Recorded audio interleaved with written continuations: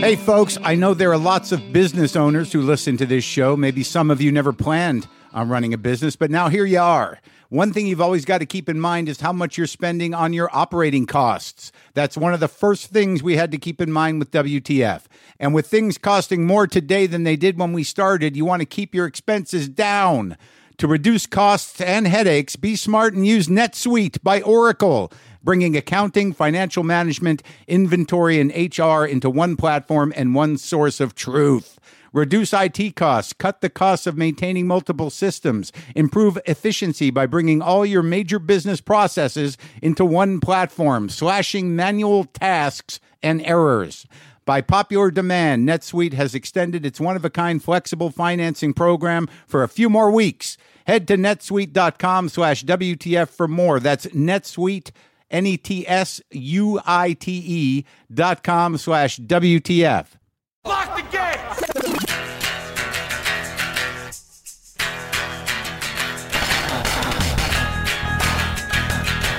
All right, let's do this. How are you, what the fuckers, what the fuck buddies, what the fucking ears, what the fucksters? What's happening? I'm Mark Maron. This is WTF, my podcast. Welcome to it.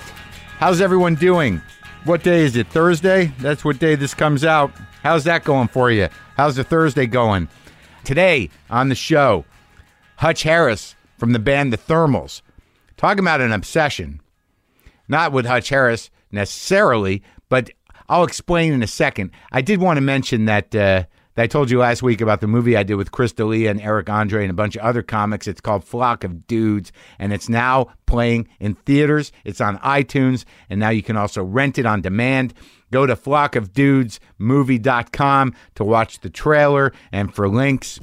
I think I was funny in it. I'll get around to watching it. I haven't watched that Mike and Dave Need Wedding Dates or Mike and Steve or whatever. It's weird. I've not watched a couple of movies that I've been in. I should do that. I should make that time as opposed to watching every episode of The Sopranos again. Rock and roll, obsession, records. Yes. I've had to, the records are still coming. I listen to the records you send me. I can't promote all the records you send me. If that's what you're expecting, if you're thinking Maron's going to love this record, maybe Maron will. I don't know. If I don't, I'm not going to tell you that, but I'm also, I get a lot of records and I give them all a shake. I give them all a spin. All right. I will tell you that. I've been listening to some good records, but that's sort of what I want to talk about is the obsessive quality of things, the obsession. Also, go to WTFpod.com/tour. Carnegie Hall, there's literally maybe like 200 tickets left. And I'm just being straight with you. So if you're holding out on that, that's how many are left. Literally 200 tickets. The Vic in Chicago. I'm going to be in Nashville. There's a lot of tour. I'm not going to plug each one individually right now, but go to WTFpod.com/tour.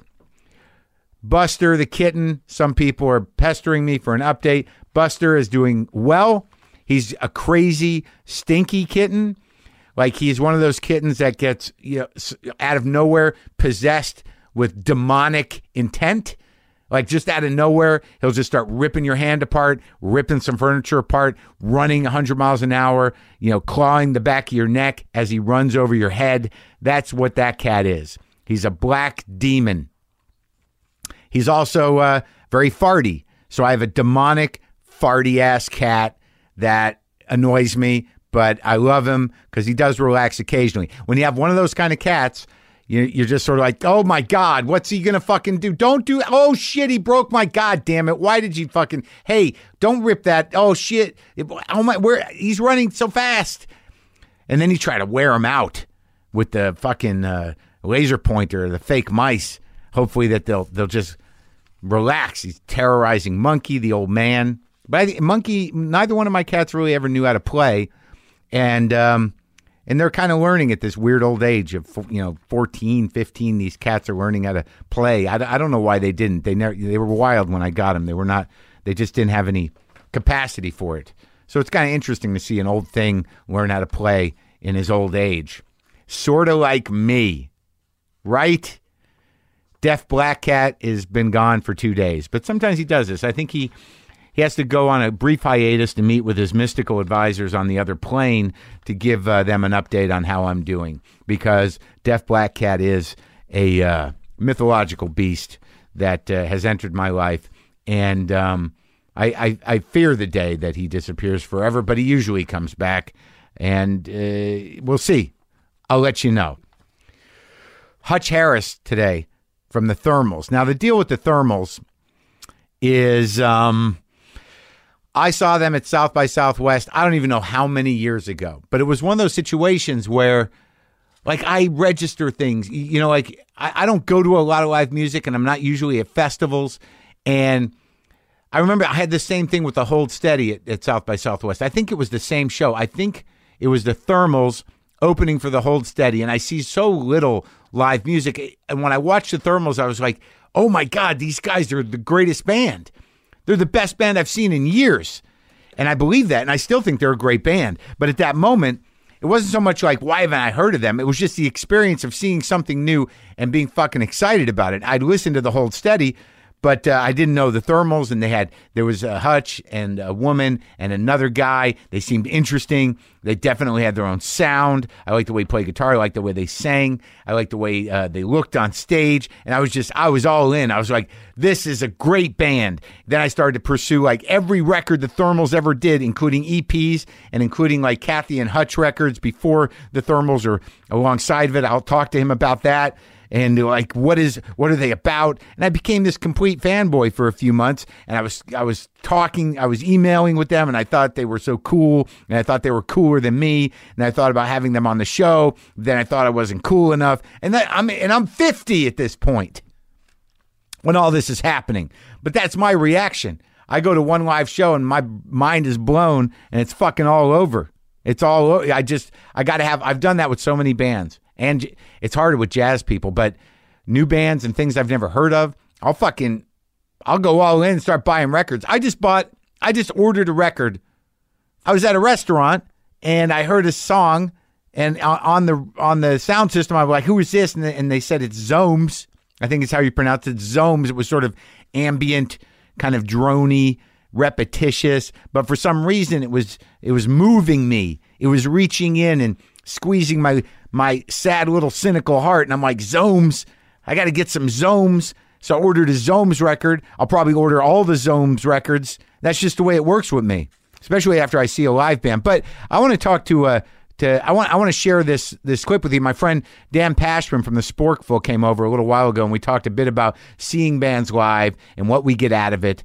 This didn't make it into the conversation we aired the last time, so this is like an outtake of that talk we had, but it fits in with the show today. So I figured I should share it with you and that you should hear it, because it's about seeing live music and how that makes us feel. So this is me and Dan Pashman. Sometimes I wish I paid more attention in school, or in some cases, any attention at all. There are probably a lot of things I could have gotten more out of, like literature, and now it's probably not in the cards to go back to school and study the classics. But luckily for us, there's a new podcast called The Foxed Page that dives deep into the best books of all time. This is basically like the best possible college English class, but more relaxed and fun. No pressure of grades or needing to prepare something to say in class. It's only the books you want to read and know about, presented by best-selling author Kimberly Ford. Everything from Cormac McCarthy to Madame Bovary, from classics like Frankenstein to modern hits like Lessons in Chemistry. I love Ireland, but I missed the boat on James Joyce. The Foxed Page has a 3-part series on Dubliners, and that's a pretty great starting point. Want to get the most out of what you read? The Foxed Page is for you. Get it now wherever you get your podcasts. Ashman.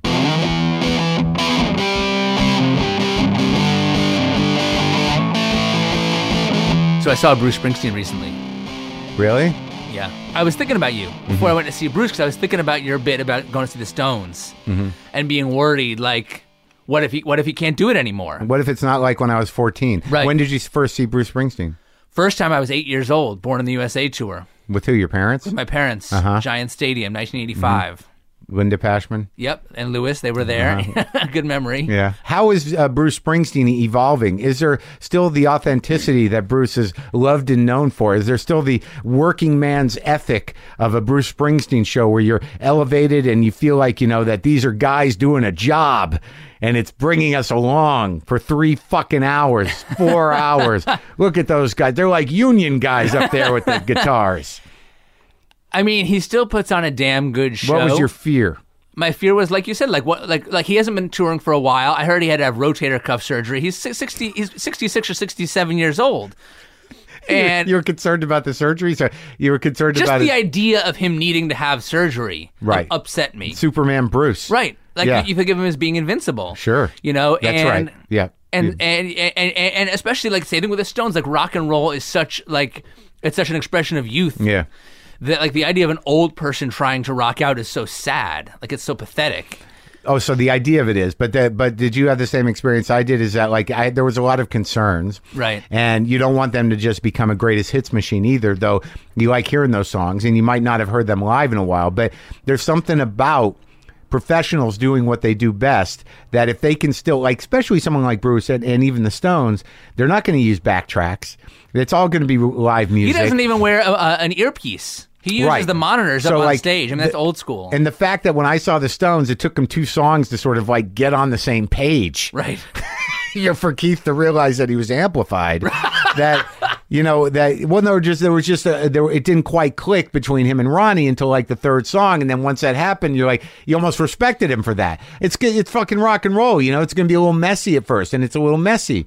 But that's the Stones. But I was so impressed at the professionalism and how good they sounded playing straight through. And Mick was in good form. It was a little disconcerting to see him dancing because he is old, but you do have concerns for them as people because as they get older, they become people. Right. When you're a kid, you're like, the fucking Stones. They're like superheroes. But now as everybody gets older, you're sort of like, I hope they still got it. Right. No, totally. Yeah. Bruce, I mean, look, he went out into he's got a little catwalk out into the crowd. He was out there singing, and then he falls onto the crowd, and he crowd surfed back to the stage. He was out in the crowd at one point. Were you concerned at that point for his rotator cuff? Were you like, oh, God, do they know he had surgery? Well, last time I saw him crowd surf, he sort of jumped into the crowd. This time he sort of gingerly sat down on the crowd. Yeah. You got me? Yeah, right, you got me? Yeah, and even the crowd was moving him kind of slowly. Because they're all 50, too. Right, exactly. 60 years old. It was cool. His mom was in the audience. She's 90, and she's dancing, and he went out into the crowd and was dancing with her in the crowd, which was like pretty awesome moment. That's sweet. Did everyone cry? Cheer, cry. I cried when they played Moonlight Mile for no reason. No reason. So you come away from the Bruce Springsteen album feeling elated and happy and a little concerned for Bruce and a realization of your own mortality and perhaps Bruce's? Yeah, but also it made me think of you because it made me think of your bit about the Stones, but it also made me think when you were talking on the show recently about seeing Jeff Tweedy perform in Jeff Ulrich's living room. Yeah. And about how, he's just a guy who knows how to do the job. And I can tell that this is something that you've been, thinking about a lot. Just respect for craft. Yeah. Like someone who has put in that years to just get good at the fucking job. Right. And you're like that person, too. And, when I saw you on tour last summer or fall, whenever it was, it struck me, the level of, just command that you had on the stage. Right. You were in your element. Even though you've been doing it for a long time, when I saw you 5-10 years ago, there was still a level of anxiety that was gone. Right. More recently. Right. No, I agree. You had that command. And what I was curious to ask you about is one of the things that I see in the newer music that someone like Bruce writes now. Mm-hmm. He used to spend years working on an album, 10 months just to write the song Born to Run. He was such a perfectionist. And as he gets older, he gets more confident that he knows what the fuck he's doing. Mm-hmm. But then, and then you hit a certain prime, which for him is probably Born in the USA, Tunnel of Love. Yeah, time's up. Great talking to you. You hit that prime, but then you get to a point where you get overconfident. Right. And he starts putting out songs like Queen of the Supermarket, which is one of the worst songs ever released. Yeah. Well, here's what you do. This is my general advice. Are you ever worried that could happen to you? Well, comics are different a bit as long as you're generating new material. I mean, you're always going to be a victim of, well, it wasn't as good as his last hour. And that happens with guys that are, like, I think a little bigger than me. There's something that happens culturally where whether it's genuine or not, when somebody is tremendously successful, like I think with music, when there's a string of hits, that really, if you think about the people that you love musically, many of them defined your entire adolescence. Like there's a group of songs that defined you probably through college, where you could put it on and be like, baby, we were born to run, or whatever Phil Collins song that you like. And But the thing is, like, are you ever going to be that kid again? Are you ever going to have those emotions connected to a piece of music that guy did? Is he ever going to be able to do that for you again? Probably not.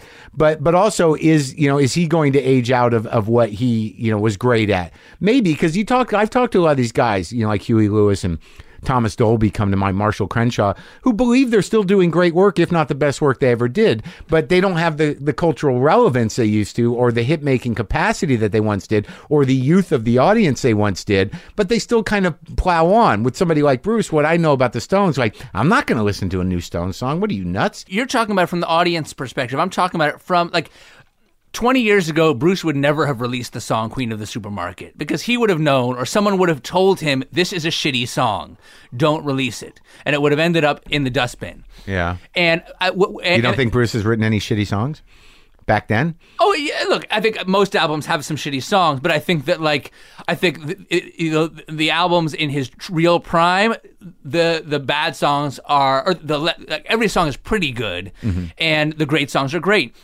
None of the songs, like there are a lot of songs on his more recent albums that would never have made it onto those earlier albums. And what I'm curious about is, like, he gave this great keynote speech at South by Southwest a few years ago, sort of like his advice to young musicians. Yeah. And he was basically said, and I feel like this is for anyone in creative field, like it works for comics too. Like, you need to find the sweet spot between believing that you rock and believing that you suck. I don't know if that's true. I think that, genuinely, generally, artists are probably doing the best they can at that moment in their life. And I think that, more so what probably happens is, and I think you're speaking to this, is that they end up appearing like they're hacking on themselves. Like they're going to sort of go back to the tropes that they know and try to sort of, bring them back to life somehow. Like I imagine Queen of the Supermarket is some sort of working class anthem about a woman who he saw at the supermarket who's trying to feed her kids, and he noticed. Right, he's like, this would be my blue collar song for this album. That's right. So he's hacking himself. Right. Where is he still a spokesman for that? Was he ever really? Did he capture it poetically? Very succinctly for a lot of people and mean it at another time? Yes. Does he mean it now? Yes. Does it seem like a retread? I think that you're more likely to get into retread zone than you are to, like, I don't think he might be lacking the creativity and the passion he once had for his subject matter, but I think that the danger is that they have a formula. And like, is someone going to tell them that, hey, dude, this is a formula song? A lot of times that's all they get from record companies. Like, make another one of those. Right. But how, for you, as someone who has, like, hit a stride in your career and reach this level of confidence and command of your craft, how do you guard against overconfidence? Well, it's a good question. I don't know, like, I don't think that Bruce would, even if you talk to him about it, if he said, like, I think you're getting a little cocky. I mean, he's been not necessarily cocky, but, like, part of his whole thing about who he is an exuberance and an endurance and a sort of humble persistence. But I think he's always been pretty confident. You know what I mean? I don't know. I mean, he spent 3 years working on the album Born to Run, and the only reason why the album was ever finished was because the record label booked him on a tour and pulled the but I think that's bus up to the studio and pulled him out of the studio and took him on the road. But that's an element of being hungry versus not being hungry. Do you, like, the one thing I've said recently, and I think this speaks to that, is like when you spend your whole life trying to get somewhere, trying to do something, and then all of a sudden you're afforded the opportunity to do it. You do it. And then, like, do you get complacent? Yes. Like, I would think that complacent is probably the word. I don't think, I have a hard time believing that Bruce is too confident. He might be complacent in his skill set and not be as hungry, or things are not as urgent, or perhaps, as you get older, your concerns become a little more selfish and less, broadly empathetic. And sometimes that feels like posturing. Does Bruce Springsteen really care about the queen of the supermarket? I don't know. Right. But for me, my concern is like, I feel better at my craft, but I still am up against creating new stuff. And, and I said this just the other day, is like, I want to make sure that I'm growing creatively and personally. And that means publicly with what I'm putting out there. And my fear is that, I'll repeat my tone, not my jokes. So, who's to say, what you're locked into and how you're going to grow as an artist. But I think that, you give Bruce Springsteen a pass because he has been fairly courageous in doing new things in his career. It takes a real unique soul to not hack on himself. And Bruce did it for a long time. Like he went out there, and I think, like anybody else, like I often question, like, why is he even touring? He's got to have enough money unless he really fucked up somehow. But the truth of the matter is, you want to see if you can still do it, if you still got it. It's totally. Just like, well, Ted Koppel asked him that once in an interview, like, why are you even doing this? What else is he going to do? It was funny. He said, well, it's because I'm what does my son say, an attention whore. Oh, there you go. Yeah. Well, that's honest, and Right. I think that's the bottom line with all of it. Or like, I can't stay at home anymore. She's driving me crazy. I really think a lot of these guys are like, I got to go, baby. Right. It's going to be 6 weeks. Right. I know. I'm sad. I got to go. Yeah. Truck's outside.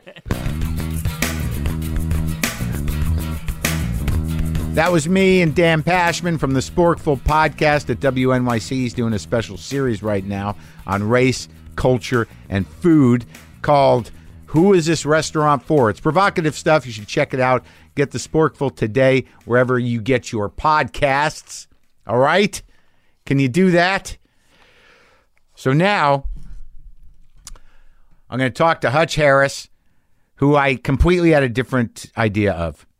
When I was like on my thermal bender, I just thought I decided he was this way cool kind of dark, brooding, intense guy that was completely focused on the music, and certainly wouldn't want to chit chat with the likes of me. That's what I decided a few years ago when I got on a thermals bender. But then I find I'm totally wrong. He's a sweet guy, smart, great songwriter, musician, and completely pleasant. And we had a nice conversation, and he sings at the end. So hang out for that. This is me and Hutch Harris of the Thermals.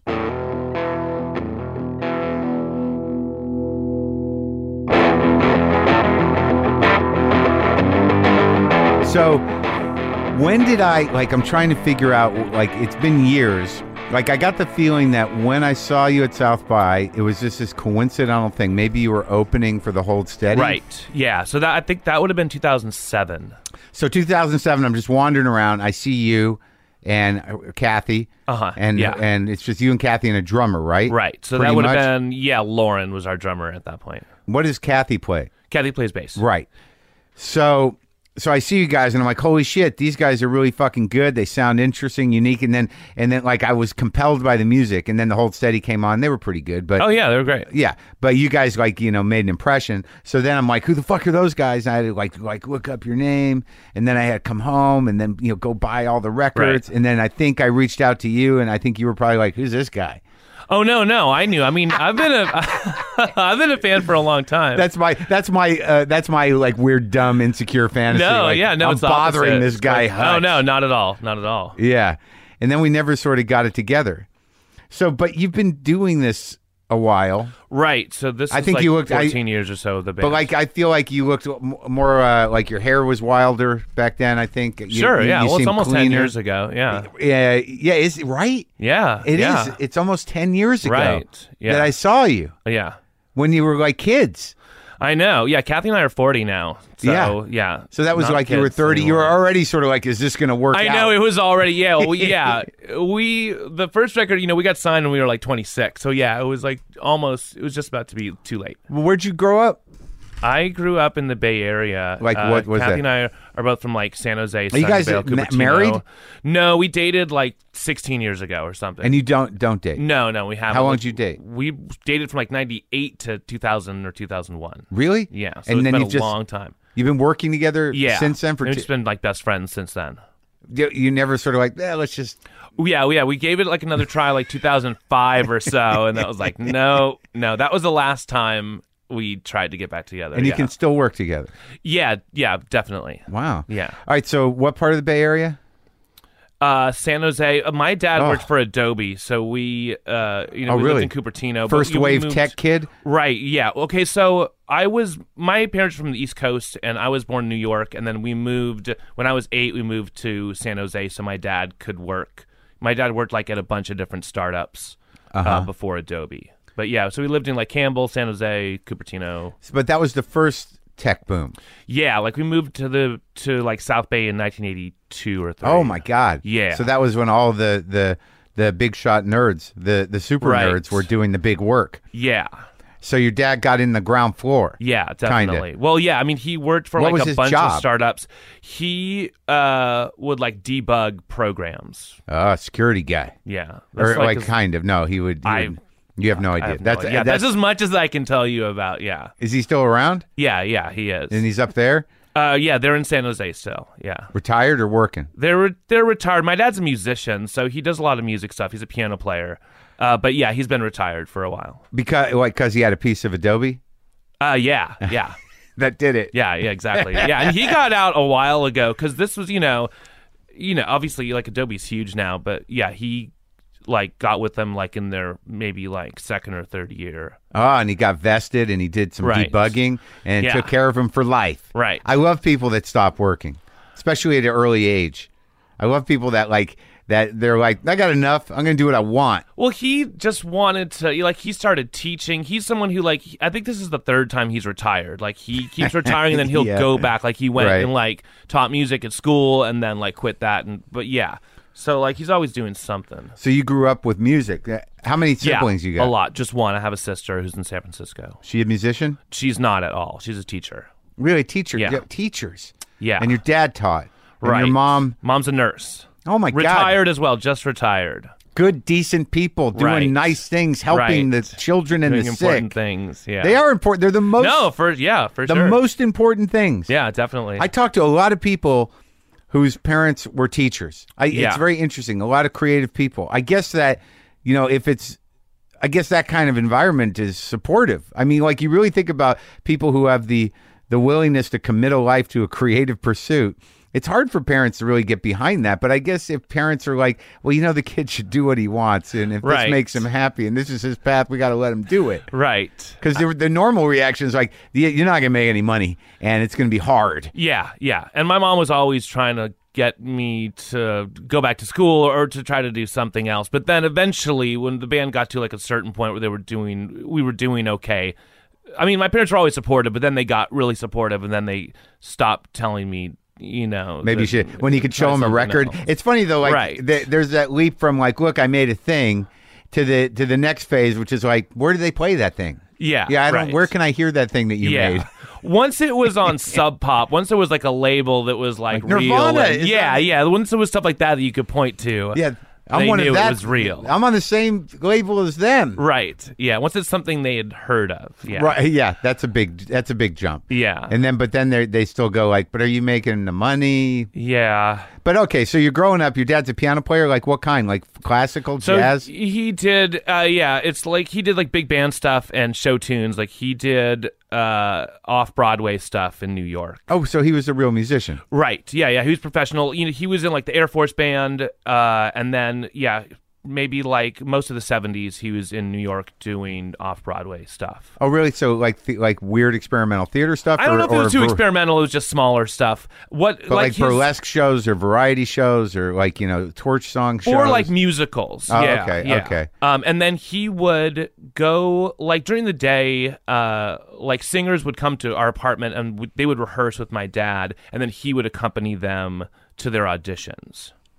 So that So was that like was another his main, thing. Yeah. That was how he made some bread. Right. Is that like, let's work out the song and I'll be your accompanist. Yeah, and then they'd with go to the them. audition and the woman would go, my name is so and so, and accompanying me is what's your dad's name? Jeremy Harris. Jeremy Harris is going Yeah. to be accompanying me. Right, And and then then do he'd Bye put Bye the, Birdie or right. He'd whatever. put the music on, and then he'd look at her and do that, Exactly.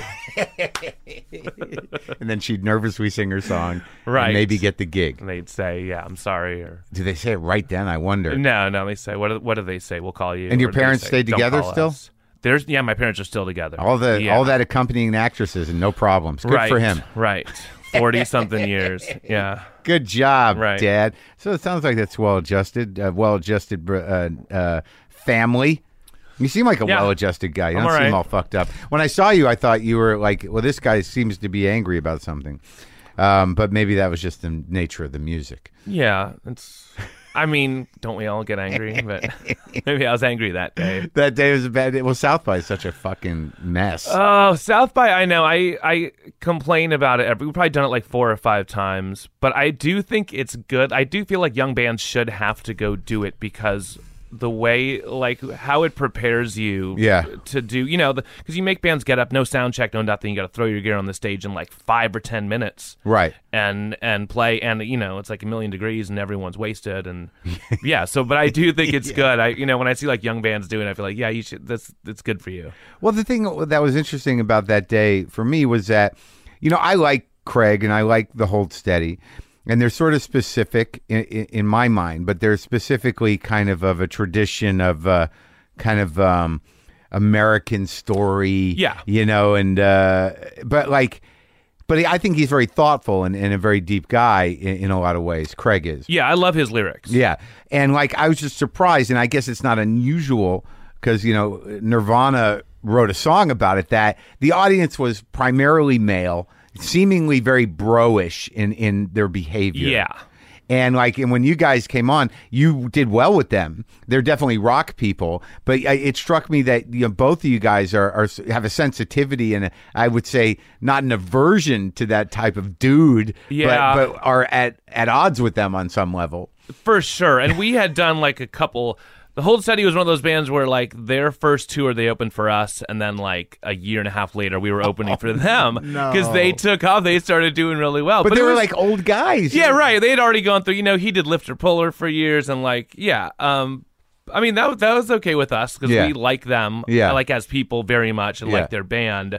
But their audience, it looked like a sports game. Yeah, a lot. Right.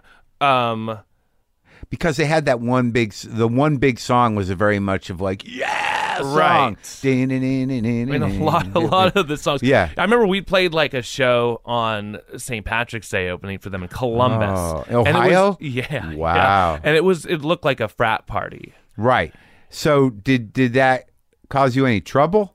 No, but there's just a lot, you can't choose your audience. And the thing with you can if you're specific enough. Yeah, if you alienate, if you purposely alienate, it won't be a big audience. You don't want. Right, yeah. If you want a really small audience. You get exactly the people you want. I mean, there's a lot of audiences that you don't. That goes back to Nirvana. Kurt Cobain hated a lot of his audience because he just saw them as the jocks that picked on him in high school. Yeah. Well, but that's the weird thing about music in general, and sort of coming back around to what we were talking about a little bit in the living room is that are they really hearing you? Are they processing, your feelings about politics or religion or about the dark poetry of any of your music, or are they just sort of like rocking out? And is it doesn't matter on some level? Well, it should be okay if they're just rocking out. It's not. I mean, I don't think there's like an obligation for the fan to have to understand. They're not tested after the show. No. If you want them, I mean, if you really need them to get every lyric, maybe turn the lyrics up, and I would think that's more on the musician. Well, I'm a little weird like that, anyways, because I don't I'm not a huge lyric guy. Me too. I am with my own when I'm writing. Right. But sometimes I'll think like, oh man, I'll like list like some of my favorite songs, and then I don't really know what they're singing What are about. I think I go back to, Nirvana or like bands like the Pixies, where a lot of songs, like I love that song. I have no idea or The Cure even. Like there's a lot of bands where I just don't know what they're talking about. And that's okay. No, a lot of it's about a feeling. Sure. But I guess but like you hear, like I guess I just hear the vocals as another instrument. Like I'm not trying to be like, like really relish the poetry of the thing. Right. No, I think that's a good way to put it. And I feel like I'm doing a disservice. So like even today when I was listening to the new record, to your new record, I put it on and I'm like, man, I should just see what he's saying. Like I should do, like I'm about to talk to Hutch and I should see what he's saying. So like what's the song on there? Code, No Code? Oh, Into the Code. Into the Code. Right. Like to me, like I read that and I'm like, oh, I get this. This is about everything becoming digital. Cool. That's close enough, right? Or that's enough. I mean, how many? Even if like you read all the lyrics to a lot of songs that they don't spell it out for you. I mean, that's why. No, of course, that's why they're poetry. That's why it's a song. Yeah, and that's like a luxury of writing poems or lyrics, is because it doesn't have to make sense. It can be as vague as you want it to sound cool. The vaguer, the better. Sometimes. Yeah. Yeah. I mean, if you look at some of like Nirvana stuff, it's just sort of like what? Yeah. What the voice of his generation, and you're like, what are any of these songs about? Yeah. But then it's just like the feeling. Like I love Fugazi. And I know they're singing about important stuff, but a lot of times I don't know what. But that sounds very important. Oh, yeah. And they mean business. Right. They're approaching this seriously. Right. And I'm also like I'm not a dumb old guy necessarily, but I really don't know what I was doing musically for a couple of decades. So everyth's new to me. Like I swear to God, like I might have known one Fugazi song, and this is like 2 years ago. And then like I bought the reissues of the vinyl, and it's like, wow, they're an amazing band. They did a lot of stuff, but I didn't know nothing about it. But isn't that so exciting? Because then I would think it would be way worse to think, well, I've heard it all. But I do that with a lot of stuff. Now, so you're growing up in Cupertino. Yeah. And then what, do you end up in San Francisco? Where do you start the music? Like, what did you do? Did you go to college? Or you just I didn't go to college. Oh, so that must have freaked your parents out. Yeah, that was the worst possible thing. Because my dad had gone to Columbia and was like, and it was very... What was he, an engineer or what? Yeah. So my parents were not happy about that. Yeah. I just started playing in bands and just started touring. So when I was probably like 18 or 19. When did you start playing guitar? When I was 15. Oh, really? That's kind of late. No? I don't know. What? I don't know. I guess I was given one at 11 and I reluctantly played it. I was like, my dad tried to teach me piano when I was a kid, hated it, and then got me a saxophone. It was the 80s. Impractical. Yeah. And then finally guitar at 15. What kind? An Epiphone. Yeah? Yeah. Epiphone acoustic? No, it was an electric. Little electric? Like a copy or a Gibson Epiphone? No, it was just really cheap. Yeah. That was, and then, Nevermind, Nirvana came out like the next year. So that was perfect for me because I was like into like stuff like Guns N' Roses and Led Zeppelin and stuff that was like much harder. Right. Mm-hmm. But it's not easy. Do you still have play. that? But then Nirvana came out, and then that was like really, everyone I knew. And you could hear the guitar right up front. Right, and it was just chords. It wasn't. The leads were just sort of broken up. It wasn't noodling. It wasn't overproduced. Right. Right. You could just hear, like, I can hear him playing. I should be able to play that. Yeah, I mean, that's my generation of guitar players, I feel like, is all that record. Oh, I could do that, Yeah. Yeah. Yeah, the sort of, noodling nerds, the people that could do Eruption by Van Halen, that was the last generation. Yeah, and then it wasn't cool at all. Just Didn't playing even know that. wasn't cool anymore after that. Isn't that for weird? a while. Yeah, like you used to, there was a time where guitar geeks would sit there and just watch a guy noodle, and they're still there. They're still out there. Yeah.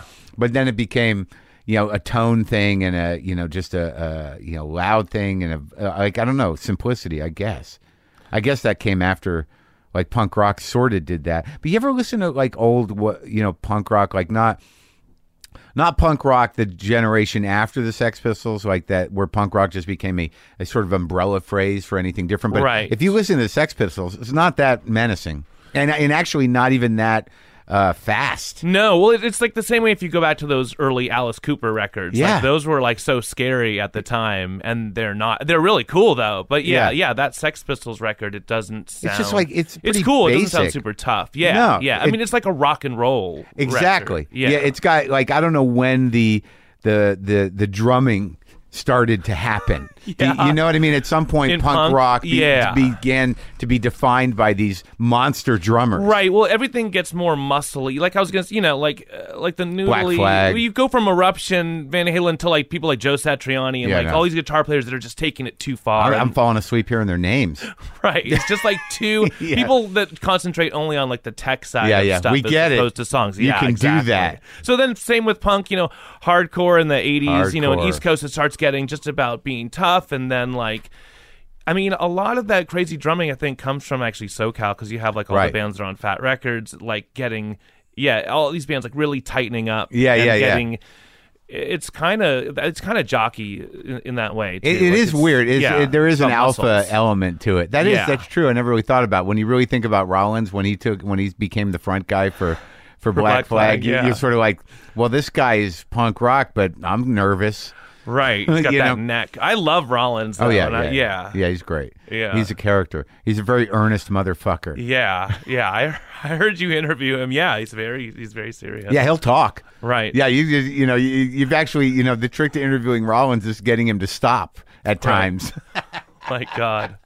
Can I interrupt for a second? And just, I know you've got the, I know what you're going to say, but I just want to feel like I'm part of the conversation. It's just all a monologue. Well, he's good at that. Yeah. I mean, I used to listen to his spoken word records in high school. I worked with him for a couple weeks. Me, him, and Garofalo did some dates, and cool. and initially it was like, let's just pull straws on who's going to go last. And I'm like, why don't we just let Henry go last? Right. You don't want to follow. Yeah. 2 hours? It's like a TED Talk. Yeah, he can't. They're like a really long. It's like 12 TED Right. Talks. So when you get to, where do you start playing in bands? Around San Francisco? Yeah, in San Jose. But before we get there, because like I listen to you guys, and like for some reason, like bands like some of the Boston bands really come to mind from when I was in college. Wait, so what? Like for some reason, like there's a feeling to it that was more punk rock in the sense of like like a Fire Hose or Yeah, like more definitely. right, more experimental bands, Right. like Throwing Muses for some reason For come to sure, mind. yeah, and because bands that were like, I mean, what is that? I think of that as being like college rock, because that's what they called it then, like end of What was the 80s, first early wave 90s. of independent music when it Right. was still a relatively small, I think, market share for selling records, but Yeah. it defined a type of radio. I mean, I think of like Pavement and the Breeders, and, Right, like, exactly, yeah, yeah. of that era, Right, the Because they Breeders, weren't like yeah. you're not like a punk, because we were never, I never had like a leather jacket with studs. And, But like, it was, wasn't, like, a it was punk that way. It was not, but it wasn't like college rock in the sense where it seemed to me that what defined that era, like, was REM.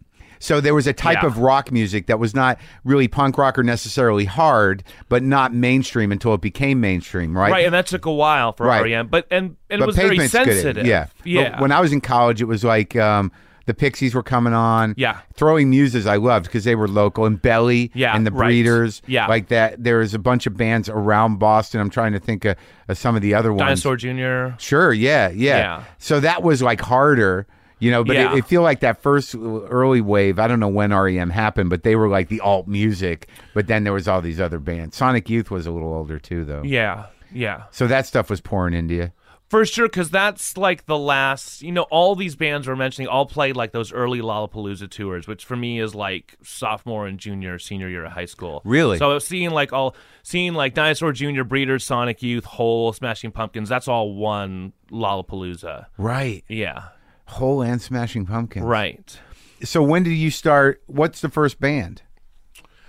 So I had a band called Bunch of Losers. I had a band called Zephaniah. This is like when I'm 15 and 16. These are like bands that mostly just played like at our high school. Like there'd be shows like in the quad. And who are your heroes? What are you playing? Do you play originals or covers? So then, did you do any covers? We though? did a Ministry cover. Yeah, that song's So What. Then it's funny because we were like Nirvana and Pearl Jam and like all the big grunge bands or like Yeah. the bands we're listening to right then. But then like we're really into like there were a lot of bands like funk thrash was what was huge. Like in San Jose and Oakland, and we go to shows in Oakland and Berkeley and Like there was this band called Nuclear Rabbit, and like no one, Right. We would cover like other like local band songs. Like we played a Funk Nuclear Rabbit thrash, song. Funk thrash. Yeah. What world is that? Give me a big like name. Primus Okay, or okay. Chili Peppers. yeah, definitely Chili Peppers are in there too. Yeah, we love them. Fishbone. Yeah, for sure. Yeah. Loved Fishbone. We'd Yeah. go see Fishbone all the time. That first Fishbone record was huge. Yeah, that's great. And then Truth and Soul, that's another. Yeah, we actually got to play. We played this festival in France a couple years ago that Yeah. Fishbone played and got to meet them. And that Oh, was really? like- yeah, that was. I think those guys are like really cool. He's back at it. I mean, like, It's like two. It's like Angelo and Norwood, I think, are the original members. But yeah, Who was the band's front man? great. Angelo. Oh, yeah, Angelo yeah. Moore, yeah. yeah. There's a really good documentary about them and about him, and he's like in LA, like living at his mom's house, and yeah, it's fascinating though. It is. Yeah. Is he okay? I think so. I guess as okay as you can be. Yeah. But okay, so that was compelling you. So you're doing some of that drive. Yeah, did you have a good drummer? Sure. Those guys, what were in those first two bands in high school? Are any of those guys? It's funny. There are two drummers. They were both named Mike. Mike Stewart. No, I haven't heard from him in a while. Mike Butler, who played in a bunch of Losers, he just moved to Portland. A lot of people I've kept like really close in touch with, and the whole Portland thing is everyone from California moves there. So a ton of people I grew up with live in Portland now. Well, I want to hear that evolution. So you do the high school bands, and when do you put together? When do you meet? Kathy and I start playing together in like '96. And then we toured around for a couple years, and then we moved to Portland in '98. And so we had a band called Hala. So you meet and you're romantically involved? Not for a couple years. We met, we played together for a couple years, dated for a couple years, and then broke up, and then just kept playing. Because most people I had met, most musicians I knew were so flaky. It was so hard to keep a band together. That's why I did the first Thermals record alone, because it was just easier to just learn how to play everything and just do it as opposed to trying to keep a band together. Did you move to San Francisco, though, before? Did you live in San Francisco at all? No, I've never lived there. So you were just up in Cupertino? Right. Playing music? And then when you met Kathy? How'd you meet Kathy in Cupertino? Okay, I met Kathy at Shoreline Amphitheater. Shoreline was where all the concerts we went to, I saw Tom Petty there. Yeah, all the big stuff. Tom Petty, Van Halen, Guns N' Roses. But we met. You saw them on that first tour, like Guns N' Roses? It wasn't the first one. It was like one of the last ones before it all like fell apart. With all the original guys? Right, yeah. Pretty good? All except for the drummer. Oh, yeah, it was great. It was. Yeah. I mean, Guns N' Roses were like one of my favorite bands in high school. Yeah, it was great. But I saw Tom Petty on the Wildflowers tour there, and that was that's awesome. good. Oh, yeah, it was great. It was so good. He's so good. Yeah, so good. But the Grateful Dead would play there at least once a year or so, and we would. I did 3 go days. to one. Yeah, I went to one Dead show there, but we would just go to the parking lot just to get drugs, and that's how I met Kathy. Because Kathy was just in the parking lot, and her friend was selling like ganja goo balls. Yeah. And it was just like that was before edibles, like the weird sort of these are early edibles. Yeah, homemade edibles. Right. Yeah, it's just like this chocolate? gooey ball, and it was like raisins, and maybe there's some chocolate. Yeah, and yeah. It's like you're just like chewing Something up healthy. a ball. Yeah, Yeah. It wasn't like fun to eat, but it got you fucked up. Go get like a nitrous balloon. Some guy just has a Volkswagen bus just selling balloons out of it. Yeah. So a lot of times you just go and hang out in the parking lot. Were you all a Dead day. fan?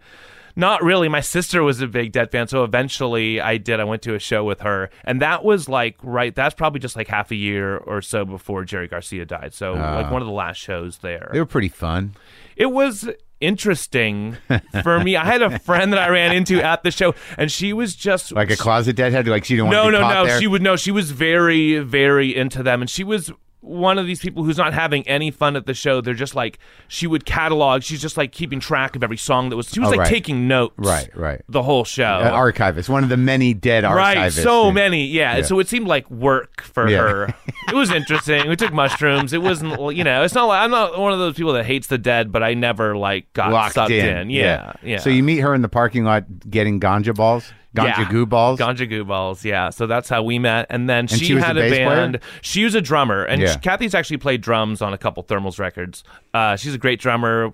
We, the first band I played in with Kathy was called Hala, and she played drums in that band. That's your third band or fourth band? Or Yeah, ninth it band? was probably like the third or fourth. I think band. I have a Hutch and Cathy record. What Oh, was right. that? So that's from 2002. That's like right before we did the Thermals. We did that record. It was like just the two of yous? Yeah, and that was just something we kind of just pieced together. We both have like 8-track real machines at our houses, and so we do some at mine, some at hers, and then just kind of. Yeah, that was. Or were you together then? We weren't, no. And a lot of that record is about us breaking up and like about. Yeah, so we'd already been broken up. So it starts musically, becomes romantic, and then you break up. Right. And you remain friends. Right. Yeah. God, I can't, that's amazing that there was no sort of distance in that. Like, if I'm friends with an Yeah. ex, it's like years later, and it's more like, hey, okay. you Yeah, all right? I'm friends with all my exes, or most of them. And a lot of You times must be a it's like, relatively right- nice guy. I'm all right. Well, yeah, I mean, obviously they weren't like, I got to get away from No. And with Kathy and I, there wasn't even that much of a break between us breaking. Yeah, I think It's look, just we sort of broke like- up, and well, we got to practice tomorrow. So it was, see you well, tomorrow. that's good. So it was built Yeah. on some sort of other type of bond. Well, yeah, and it's just that we like working together on music, and I have never like really had that with anyone else. Where you're Right. like this person, you both understand each other and trust each other. Yeah, that's sweet. Yeah. So you're playing, well, tell me about the move to Portland, because like that's early on, really. I mean, Right. So what drove that? okay, so this is like, we were like, we got to get out of San Jose. There's no scene, it was kind of a punk scene, but it was, it kind of died, and we would love to live in San Francisco, but San Francisco was already so expensive. We Right. just couldn't afford to live there. And Kathy had gone to fashion design school in San Francisco, and we really wanted to, but yeah, just couldn't afford it. So we're like, let's move to the East Coast. So we had a friend, we were going to move to Philly. We did like this tour. We ended up like outside of Philly. The guy we were going to live with is terrible. It all fell apart. We ended up living in Maine, in Portland, Maine, for Really? like 7 or 8 months because we had The guy was really terrible good that you friends moved there. in with? Yeah, this dude that we were going to live with, we were like, this is Philly. just not going to work. Yeah. Philly of all places. Right. Yeah. I like Philly. And No, it's a yeah, great yeah, city. yeah, it's really cool. But I didn't know it was known for its music scene, punk scene. It's funny anyways. because I feel like the scene there right now is really cool, but yeah, I don't know what was going. A lot of just like the psychedelic stuff was going on. Right.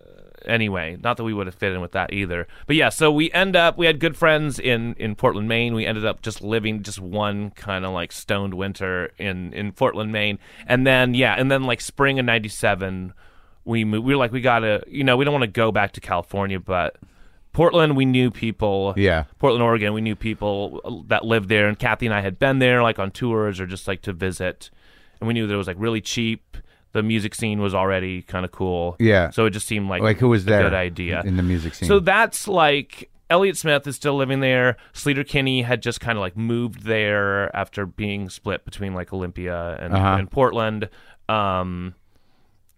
There was there was just like a lot of like small punk bands, and there was just like a lot of, or like a few like just small like all ages like hole in the wall type venues, Right. And just a lot of good like house shows. We were like 21 when we moved there, so there was just like and it hadn't blown up. It hadn't become what it is. right, It was not at all, not kind at of all. a beaten city in a way. Right, it was just kind of weird and dark. Yeah. Right, yeah, it was kind of creepy. Yeah. It was cool. And so you did and at that point you moved there, and when do you do the first record? So we're there for a while before, we do Hala for a couple years. Kathy and I record the Hutch and Cathy record. And then in 2002, just at my house, I recorded that first Thermals record. How come without her?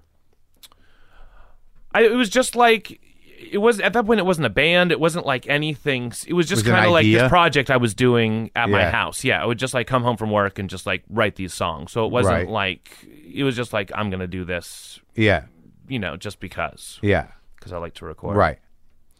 And then you play it for her, and you go, we got to tour with this stuff? Yeah, Or it you was gotta- something where like immediately, like anyone I played it for got really excited about it because it was just, it's the recording is like lower than lo-fi, it's like just a really kind of like crazy crappy recording, but it sounds cool. Like the energy was really cool, and anyone I played it for like really liked it. And like when Kathy and I were on the Hutch and Cathy tour, like it had only been Who were a you couple opening months. for? What do you mean a tour? It was just the two of us, like in a Corolla. It was like just playing just tiny shows to almost no one. Yeah. I mean, that's how a lot of our tours had been, like up until that point. That's how what we knew as tour. We booked it ourselves, and right. But do you just accept that, or is that heartbreaking in a way? No, we have the feeling like things are going to get better. Yeah. If we just keep doing this. Right. Because this is the way it's laid out. Everyone has to do this. Right. Yeah.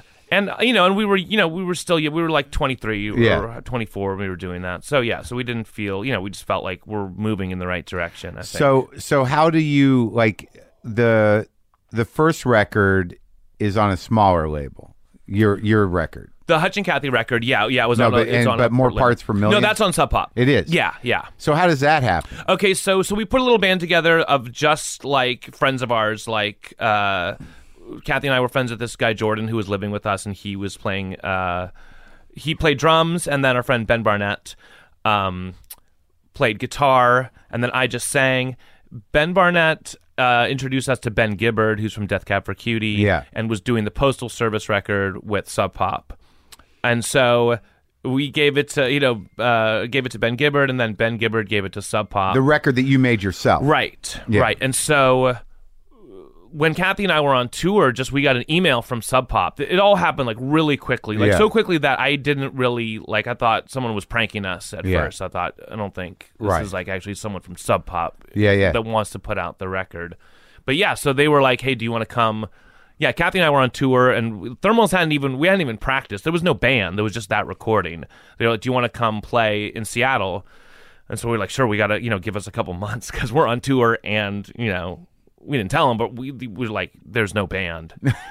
Let us just make the band that you want to sign first. But that was like, and that was after so many years of sending CDs to Sub Pop, all these labels we wanted to be on, and never hearing anything back. And then here was this thing that we had made that we had like given to a couple people, but hadn't like sent to labels. Like, that was how it always works. It's an inside job, right? They just throw the things you send on the pile. Yep. And maybe like I get records all the time from people, and it's very odd that like why do I like lock into one? Like I'll usually give them all a listen. But it's just so rare that you put one on and you go like, what's that? What's going on? There's something. There's something here. Yeah. It just happened the other day with some weird a record from I think Maple Leaf Records. I don't remember. I'll show you the record, but like that. Also, that guy Nathan from Rivulets. These people send me records and I'll put it on, and maybe the other records resonate with other people, but it's such a crapshoot.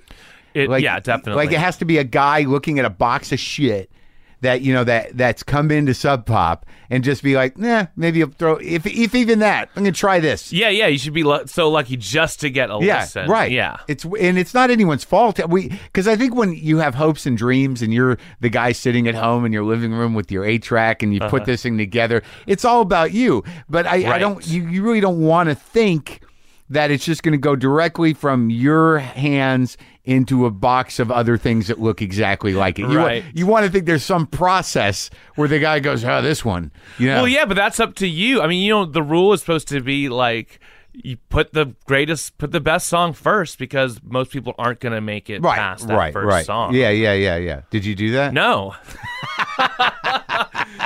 And that's what a lot of bands do. You send them the whole record, and I'm going to put the there's the intro song, and then the best song is like the 4th or 5th song, right? But and they don't care, and they shouldn't. They're drowning, Well, I mean, you want there to be. It's weird how these things work because they're like occasionally there's a story where like a friend of mine got a lot of unsolicited stuff, and he was really just working for the manager of The Cure, in the BMG building in New York, but he was getting unsolicited stuff, and he'd throw it on occasionally. He just found this one thing that became this huge. He just felt that it was a hit, and he made this thing a hit from this demo that somebody sent, and it was a one-hit thing, but it sort of established him as a guy who can find music, right? Yeah, and you hope that guy gets it. Yeah.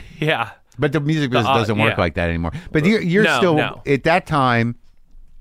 There was still a sort of tactile music business. Yeah. No, I always say that because we, the first couple records we did, they were still like 8x10 glossies. Yeah. And you would actually send out a CD with a paper press release. And then by the third record, it's all digital. When we got signed, the labels were still trying to figure out, like, how do we not get this leaked or get this stolen? And like Pearl Jam's label, I think it was Epic or Columbia, they were sending CD like Discmans out Locked. they were glued shut. Yeah. And then we were like, well, anyone that wants to, they just run a cable to whatever. Yeah. People will still be able to Yeah. figure it out. But all that. It all happens so quickly, right? But so you guys, quickly. all your records are on vinyl, and you put thought into the artwork. I always like the artwork. Oh, cool, thanks. Yeah, Yeah, I do does- that, or we collaborate on that. But most of those, It's like these montage kind of Right, like yeah. cutting thing. Yeah. Because you want them to all. I like when you lay out all the records together and they all kind of it's each an art other. show. For sure. Like, for this sure. guy's got a style on the cover too. Yeah, and you kind of want it to match the music too. Like it's kind of this scrappy. like, imperfect. It does. thing. It definitely does match it. So. All right, so Gibbard gets you in, and you put together the band. Right. You put a couple months together, teach these people Right. how to play the songs that Exactly. you made. Yeah. And then what happens? You play for Sub Pop? So we play They for come- Sub Pop. They like it a lot. They want us. Where'd you do that? It was a thing where like there was a show in the main room, and there was just like a little cafe attached, and we just played on the floor in the cafe. For a small audience? Yeah, for mostly just people that worked at Sub Pop. Oh, wow. And then went That's in. a pressure thing. Yeah, right. Because this was like, we're always like trying, sending our stuff out to all these labels, but Sub Pop was like the one for us. Yeah. For Sure. so like long. it meant something. Right, to you. yeah, just like so many of our favorite bands. Like have been who? on Sub Like Pop. Nirvana? Well, first like the grunge ones like Nirvana and Mudhoney, but then like bands like Eric's Trip and just kind of the weirder stuff. Sebado. Yeah. Just like so many different bands. So you're playing. So you like Sub Pop. The So we label love had Sub the- Pop. yeah. So that was ultimate. Like there was no way we was weren't definitely going to the sign to coolest- Sub Pop. coolest We label. really wanted, and so we went to the office the next day, and also, they had just the Shins record had come out. Sub Pop was kind of having like this rebirth. renaissance? Yeah, and Jonathan Poneman, he attributed it to the Shins. Yeah. 'Cause the Shins It's a kind of good record. Oh yeah, it's a great record. I just listened to one of those songs yesterday. Came Yeah, up it's on really my cool. shuffle. Yeah. Yeah. It was rock, man. It had Yeah. good drive to it. It's fun. Yeah, they're great. It's one of those bands that like they were like a little weird, and then I feel like a lot of bands that kind of became like the new Sub Pop sound. Yeah. Was these bands who were rock, but it was like a little soft and pretty, but different than what Sub Pop had been doing Right. up until then. Yeah. They kind of reinvented themselves. Yeah. So you Yeah. play the show, and they're like, okay, great. Yeah. But they didn't record. They just released the record you made. Right, and they did want us to re-record it, and we didn't want to. They wanted to put us back in the studio and like make it sound. This is better, great but- for a living room record. Right. But to me, it sounded like, like Eric's Trip or Elevator to Hell. I was like, a lot of, the lyric, the records that have inspired Yeah. this record are Sub Pop records, and they, the recordings are garbage, and I want mine, Yeah. to be that way It's too. special. Yeah. Yeah, it's I a want to put garbage out record. my crappy record on Sub Pop. And they let you. Yeah, they did. They were, I mean, every label we've been on has been really good about letting But us do that's just whatever. Right, but that's an interesting thing to me that, what happens? You know what I mean? Like so you're on Sub Pop. Your first album that you actually record with them, you're produced by a big producer for them. Yeah, Chris Walla. And he's done like, all the Death Cab for Cutie Right. records and so that's a little juice, right? Yeah, definitely. They're setting definitely. you up to be received. Right. And so then like Death Cab just helped us out so much because Ben helped us get signed, and then Chris mixed that first record and produced the second one, and then they took us He on remixed tour. your record. Yeah. So it didn't make it sound any better. The original, there's only so much you can do God, with a he's 4-track like cassette. for this generation. Chris. Like, yeah, he's a big producer. Oh yeah, and he's done like Decembrist and Tegan and Sarah, and Yeah. the stuff that Chris always has interesting stories. He said like Steely Dan called him up, and it wasn't even to produce a record. They just wanted him to like come out and hang. He just went and like hung out with Steely Dan. Sure. just to, Give us some relevance. Right. Yeah. Right. We need a guy to make us hip for the kids. Right. So he does the fucking A record. Right. Yeah. And that's all you did that. Is that considered a full record? Yeah. Yeah. I mean, all our records are short. Yeah. It's like 25 minutes. That's or unusual half an for the hour. world we live in.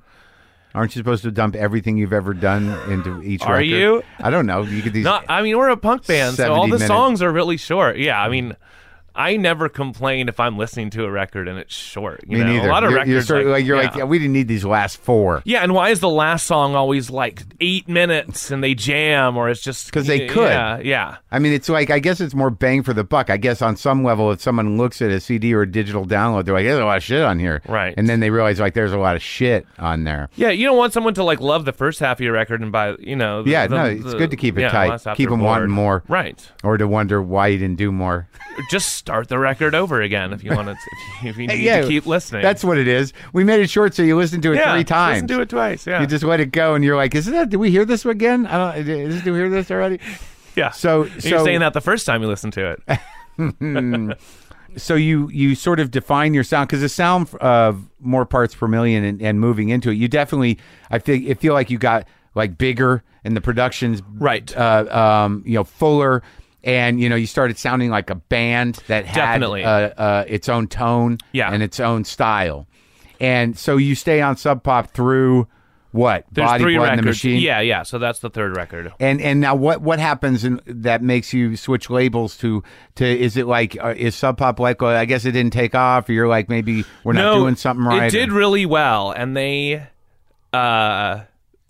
offered us another contract for like a 4th and 5th record that I sometimes wish you would have taken. So the but Body, at the that Blood, and the time- Machine, your political angry record. Yeah, that one like did the best Yeah. for us. That one still does, like, because now we have like the 10th anniversary reissues with us. Those like sell way better than our new record. So you do have a good following. Yeah, for sure. The thing was, we decided like after the 3rd record that we wanted to own all the masters for our records. Business. Yeah, and so that it just wasn't an option at Sub Pop to do that, and we knew there were a lot of other labels where that was an option. So but that's sort of adapting to the pay model that sort of evolved as you guys evolved. Is that Definitely. if you got your publishing and you've got your masters, that means you have access to make as much money as possible for as long as you're alive, really. Right. And even after you're dead, if it's really good. Well, that's funny you say that, because that's how I started thinking about it. I was like, one day everyone at Sub Pop is going to be dead, and I'm going to be dead too. And it's either going to be their kids owning my record or my Right. kids, Interesting. neither of which exist. Right.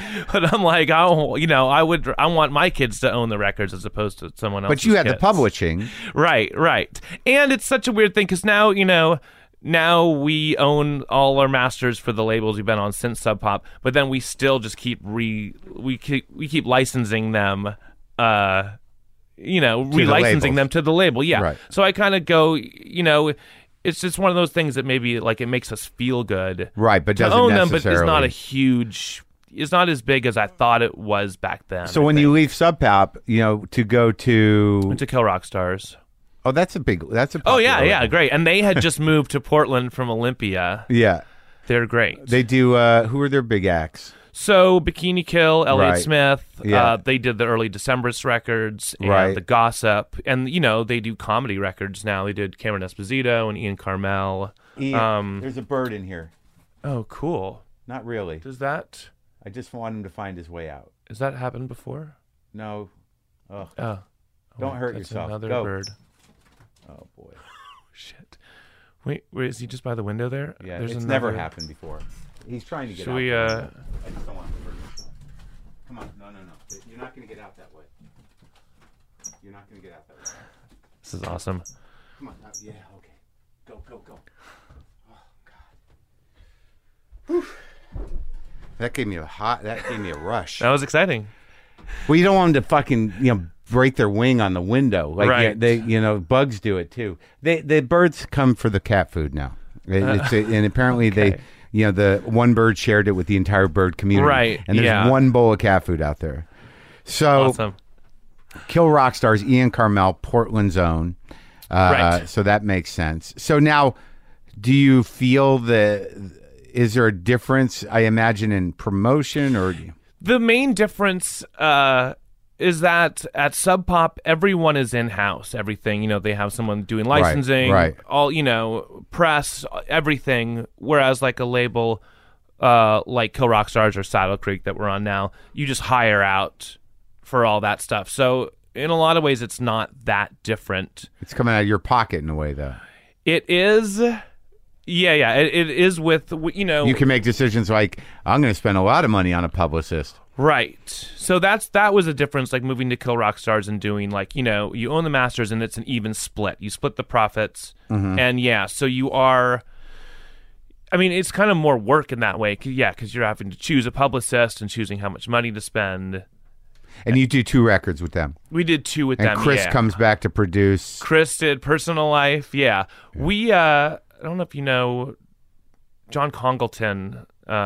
He's produced a lot of he's produced like St. Vincent and a lot of great records. He did Now We Can See. He did the first record for Kill Rock Stars. Yeah. Well, Brendan Canty from Fugazi, he produced The Body, the Blood, the Machine. That was like right. That was like major for sure. That's a big record. That's your big record. Yeah. And then like that's where I got the other one. I got Desperate Ground from Agnello. Right, who we just saw. Yeah, I heard him. Who I interviewed him. Because someone pestered me to interview Agnello. Oh, really? Yeah. Yeah, he's great. Yeah, he's a sweet guy. Oh, yeah. And he's done a lot of, he did those Hold Steady records that got them big. And, right. Yeah. He's done a ton of great records. Did you like the sound of that one? Oh, yeah. And he had worked on that Amps record that Kim Deal did. Yeah. And he's done all those Dinosaur Jr. records. Yeah. Like, he was someone who I had heard about for so long, and I just found him on Facebook. Well, I saw he was like friends with Janet Weiss from Sleater-Kinney on Facebook, and I asked her, I was like, hey, do you think like he would produce our record? She's like, oh, you should just ask him. And I just wrote to him on Facebook. He's like, oh yeah, I'd love to.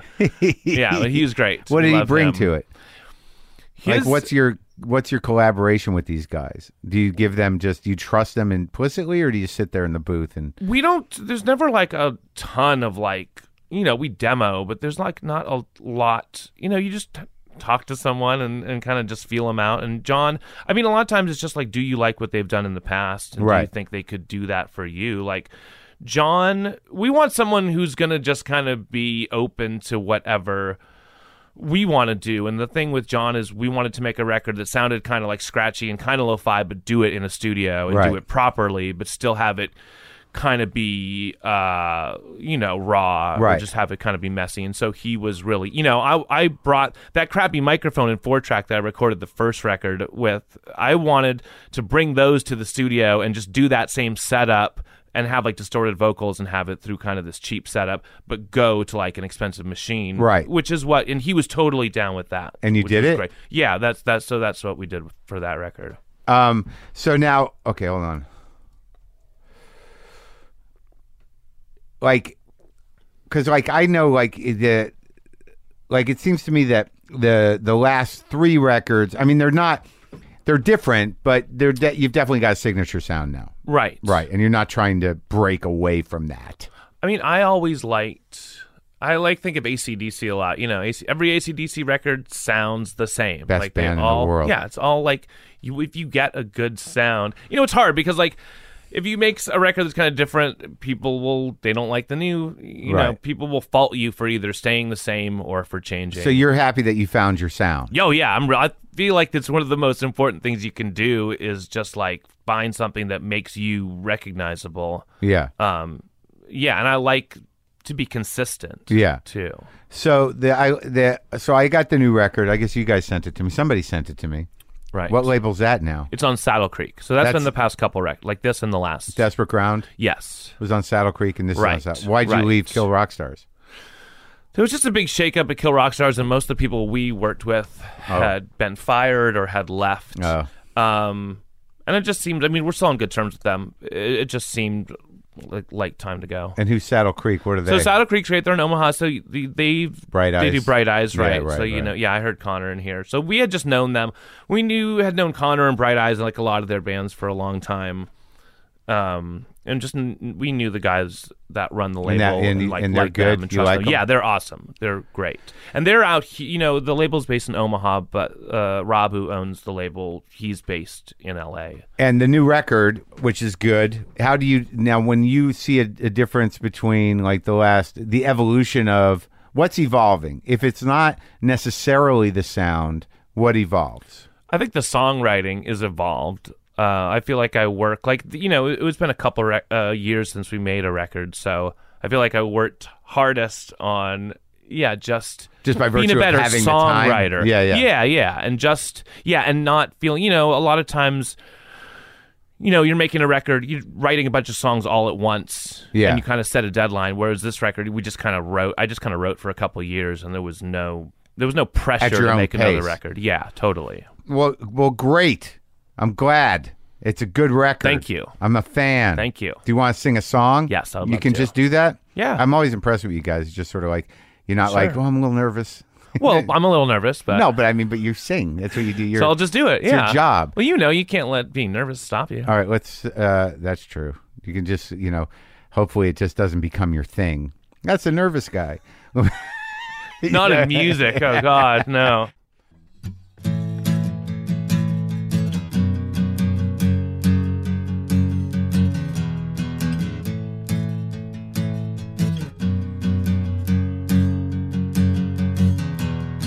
Far from your voice, I fall in the dark.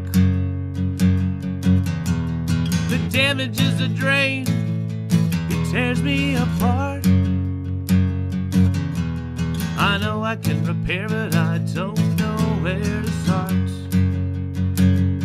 My love in a void, worlds away.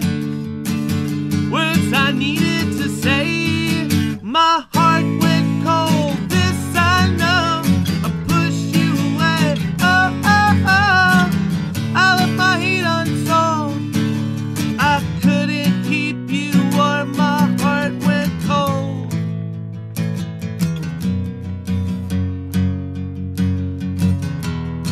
Far from your voice, lost in the night.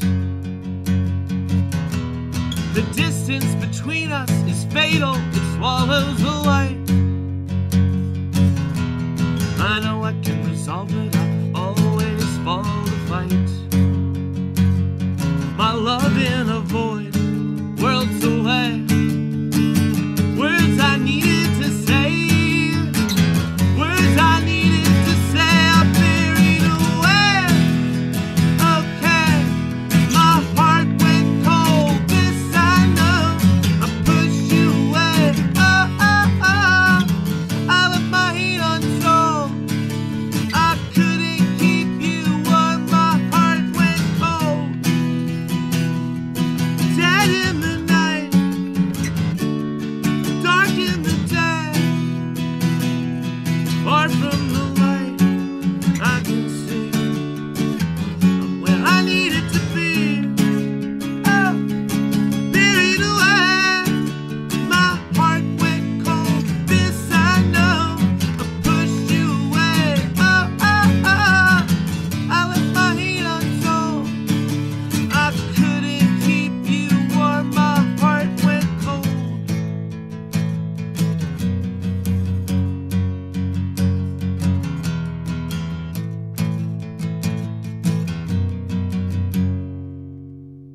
Nice.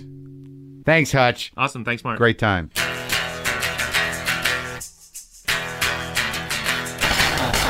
Good, right? Go get some Thermals music. Go get some Thermals vinyl. Get whatever you want. Also, don't forget, I'll be at the Now Hear This Festival with my producer, Brendan McDonald. That's October 28th through 30th in Anaheim. We'll be doing a special WTF show on Saturday, October 29th. But there are more than 30 of your favorite podcasts all weekend.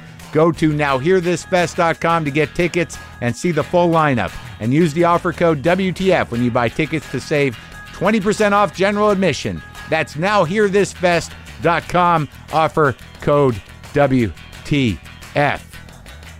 All right? All right. Have a good weekend. Boomer lives!